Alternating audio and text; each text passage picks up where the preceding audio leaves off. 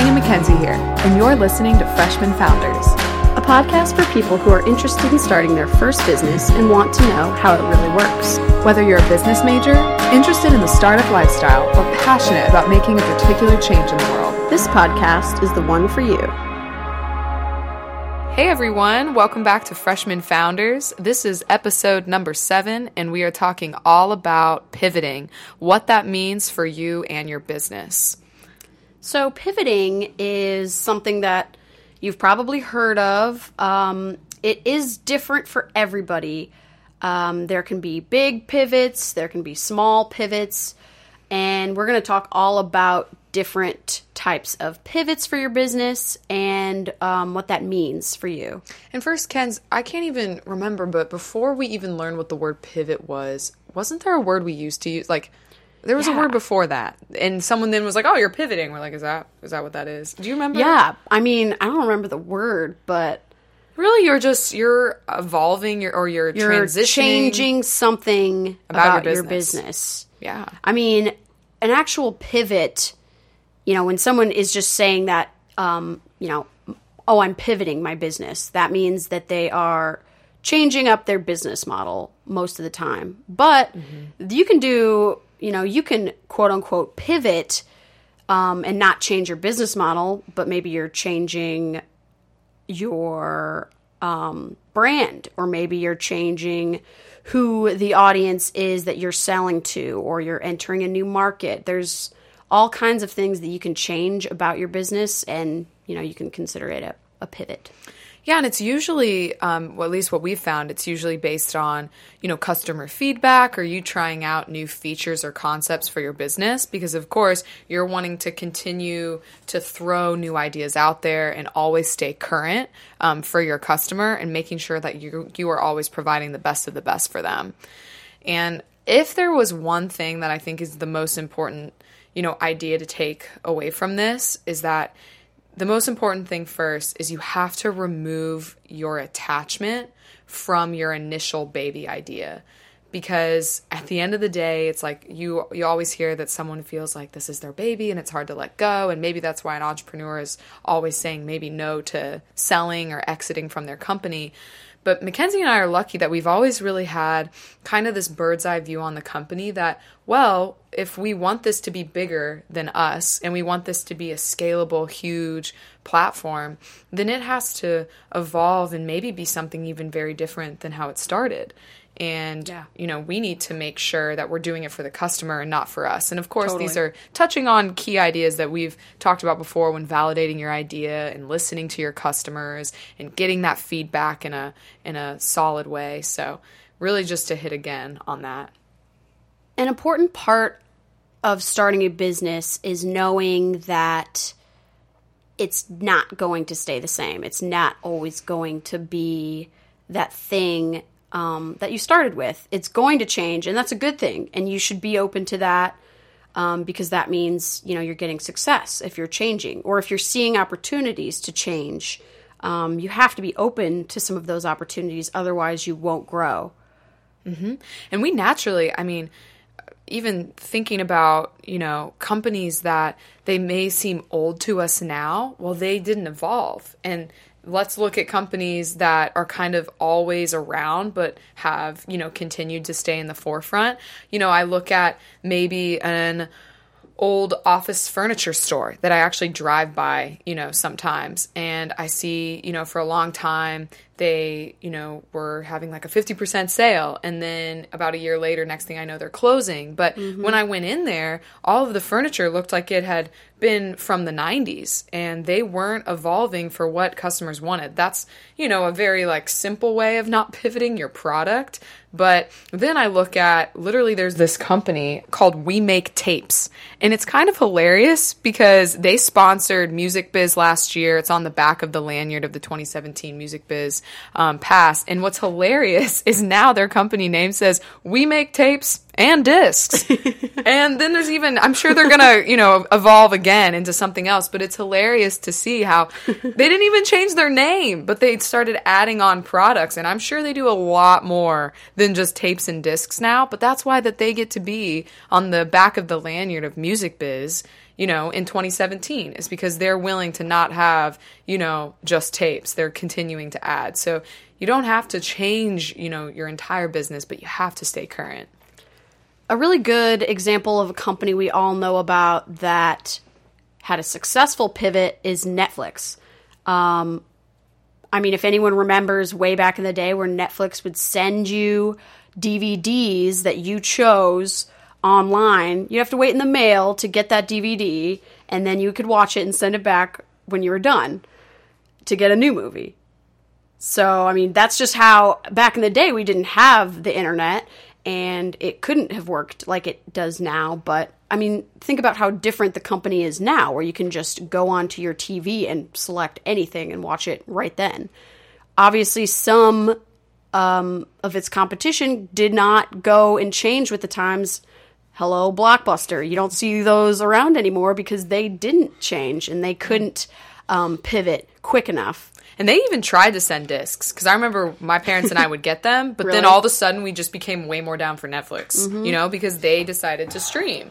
And I'm sorry, Blockbuster, but Netflix is the king. Right. Because it was all about timing. Charlie over here is so bummed. He loved just getting Balto at Blockbuster on Saturdays. Blockbuster was a great experience, though, for the whole fam. For all the 90s kids. The it was 90s great. kids, yeah. It was a great Friday night.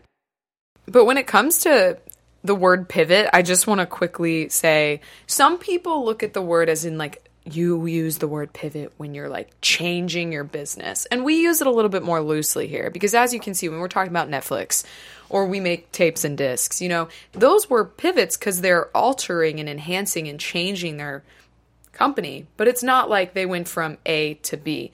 And we'll talk in a little bit about how we at Evamore, we've made big company pivots and big transitions, and then we've made small ones. It's all about just the process of that evolution for you. Also, I think people should be more open to pivoting or using the term pivot, just because it's I think a lot of people think of it as a failure in a way. Our company is pivoting. Because something wasn't working, so you had to change. Well, I wouldn't consider that a failure. You're seeing an opportunity and you're going with it because that's how, you see your customers moving. You have to be willing to change or else you will go out of business. And you know what? It's interesting that you say that, because something that just made me think of is it's interesting that we get so scared when we're startups to make changes, even though that's how you become successful. That's how you become successful.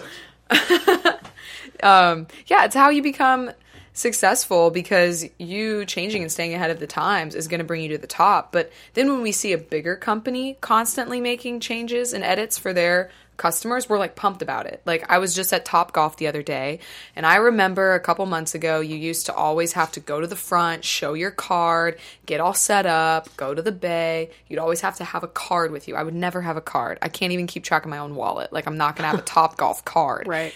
And sure enough, last time I went a couple weeks ago, they're like, "Oh, you can just throw your phone number in the on the screen, and it'll bring you up." And that's how we do everything now. You don't need those cards. And I was just like, "Oh, thank you for that." Yeah.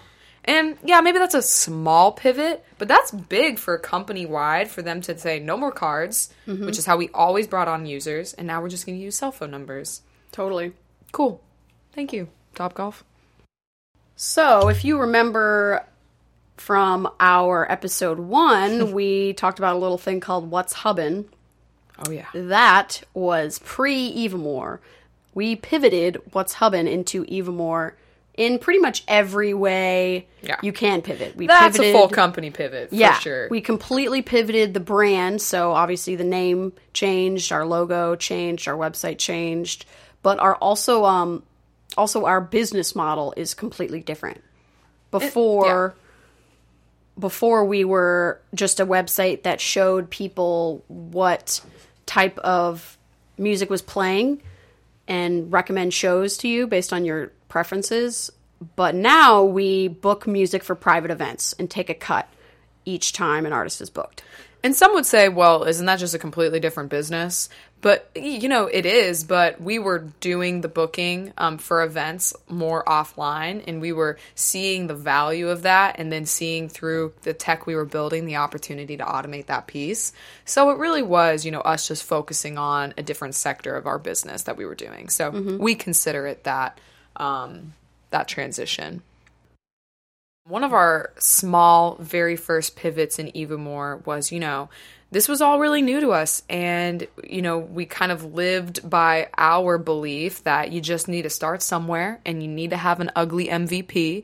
If you remember us talking about that in our last episode. And you need to throw it all out there. So we kind of threw everything up in a wall, said, hey, this is what our pricing model will be to, our event planners and to our artists. This is what we're going to do. And we quickly saw that pricing model wasn't great, and there really was no reason for it other than we just thought it would work. And as soon as we had started working with customers, we quickly saw, okay, it needs to be edited a little bit. This is what we're going to do. Let's go with that. And since then, it's worked well.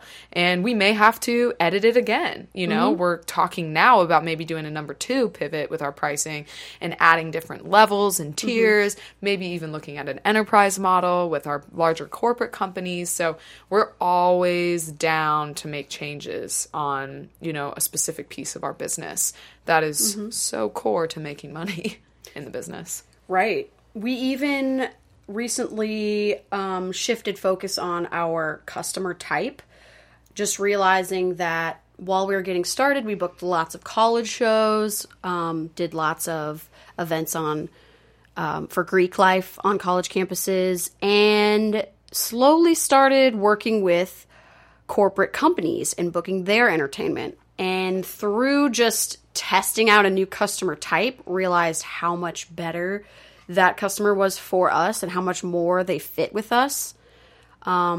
So we honestly pivoted our efforts in focusing more on corporate customers rather than getting more college customers. And something to mention with that is that was by far my favorite pivot because it so quickly showed that it was effective for us. And I just want to let you guys know that most pivots really take a couple of months to see what was the general outcome of changing and transitioning. It doesn't just happen, but we were really lucky with that being one of our changes with the customer pivot. We saw a 3x in sales that month. And we're like, oh, this is a good sign. And so it's good to look for those, but just know, give it some time because transitions take time, of course. But that was the confirmation we needed, seeing we tripled our sales. Yeah. Okay, maybe we should have been doing this earlier. These are the right customers that we should be focusing on. And it's not always as quick as that, but and sometimes, maybe you shouldn't jump too quick into a pivot, and, you may not see results like that. And so before totally changing something, I would say, again, just like anything else in your business, test. Make sure that that's the right move before you just change everything up.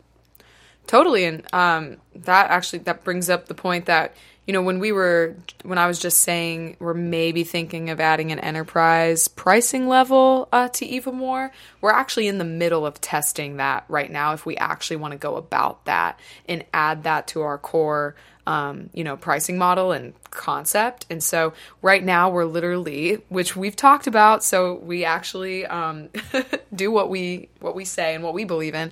We're going through a few focus groups right now with some of our clients, really listening to them and hearing, what would be beneficial with a larger partnership to Evamore. How could we better serve you on a larger enterprise level? Really seeing if that's going to be beneficial to them before we take all this time to go and add this to Evamore.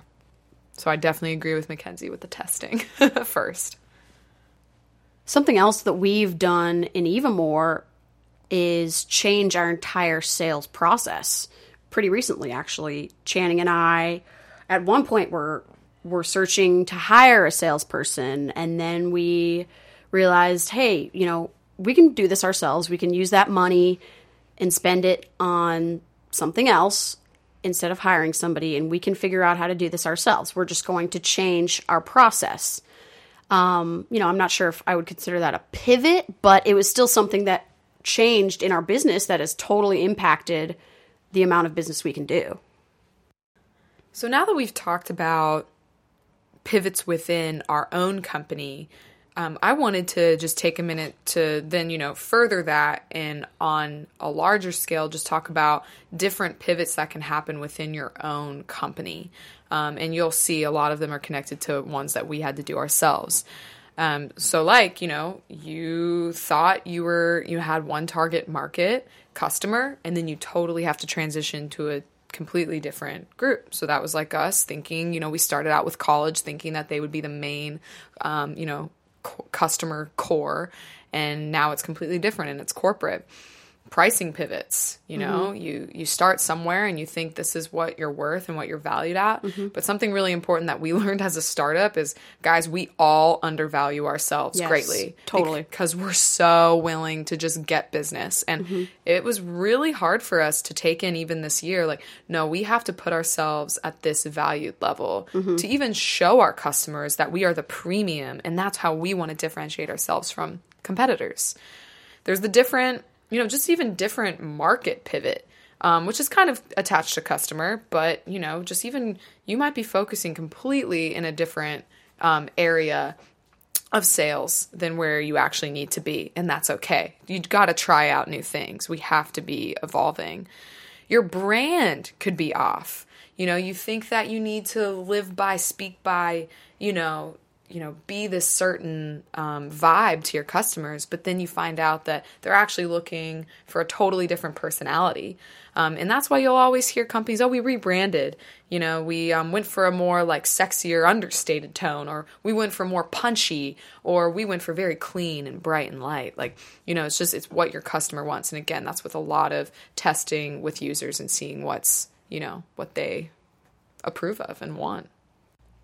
Bottom line is you have to be willing to change your business based on where the customers are. You can't keep the same model if, technology has improved and nobody's buying your product or service maybe how they were 10 years ago. There is a lot that's changing right now in technology and how things are purchased. And that's changed a lot of companies. And that's why you're seeing these companies that have been around for years and years, but they are now going out of business because they couldn't pivot and they couldn't pivot fast enough. So it's always extremely important to be willing to change and to detach yourself from the business just enough to change for the customer. So thank you for listening to episode 7. We just want to give you a heads up that our finale, episode 10, will be all about answering questions from our listeners. We've already gotten some great feedback for how to prep for season 2, but we would love to hear some more questions that you might have based on these episodes, because we're going to read them and answer them and try and give some good feedback for our final episode. So if you could email your questions to founders@freshmanfounders.com, we'll take those down and make sure to answer them on episode 10. Next episode, we're going to be talking about office space, the journey from basement dorm room to our college apartment to finally settling down and getting us a space, and how other companies have done it as well.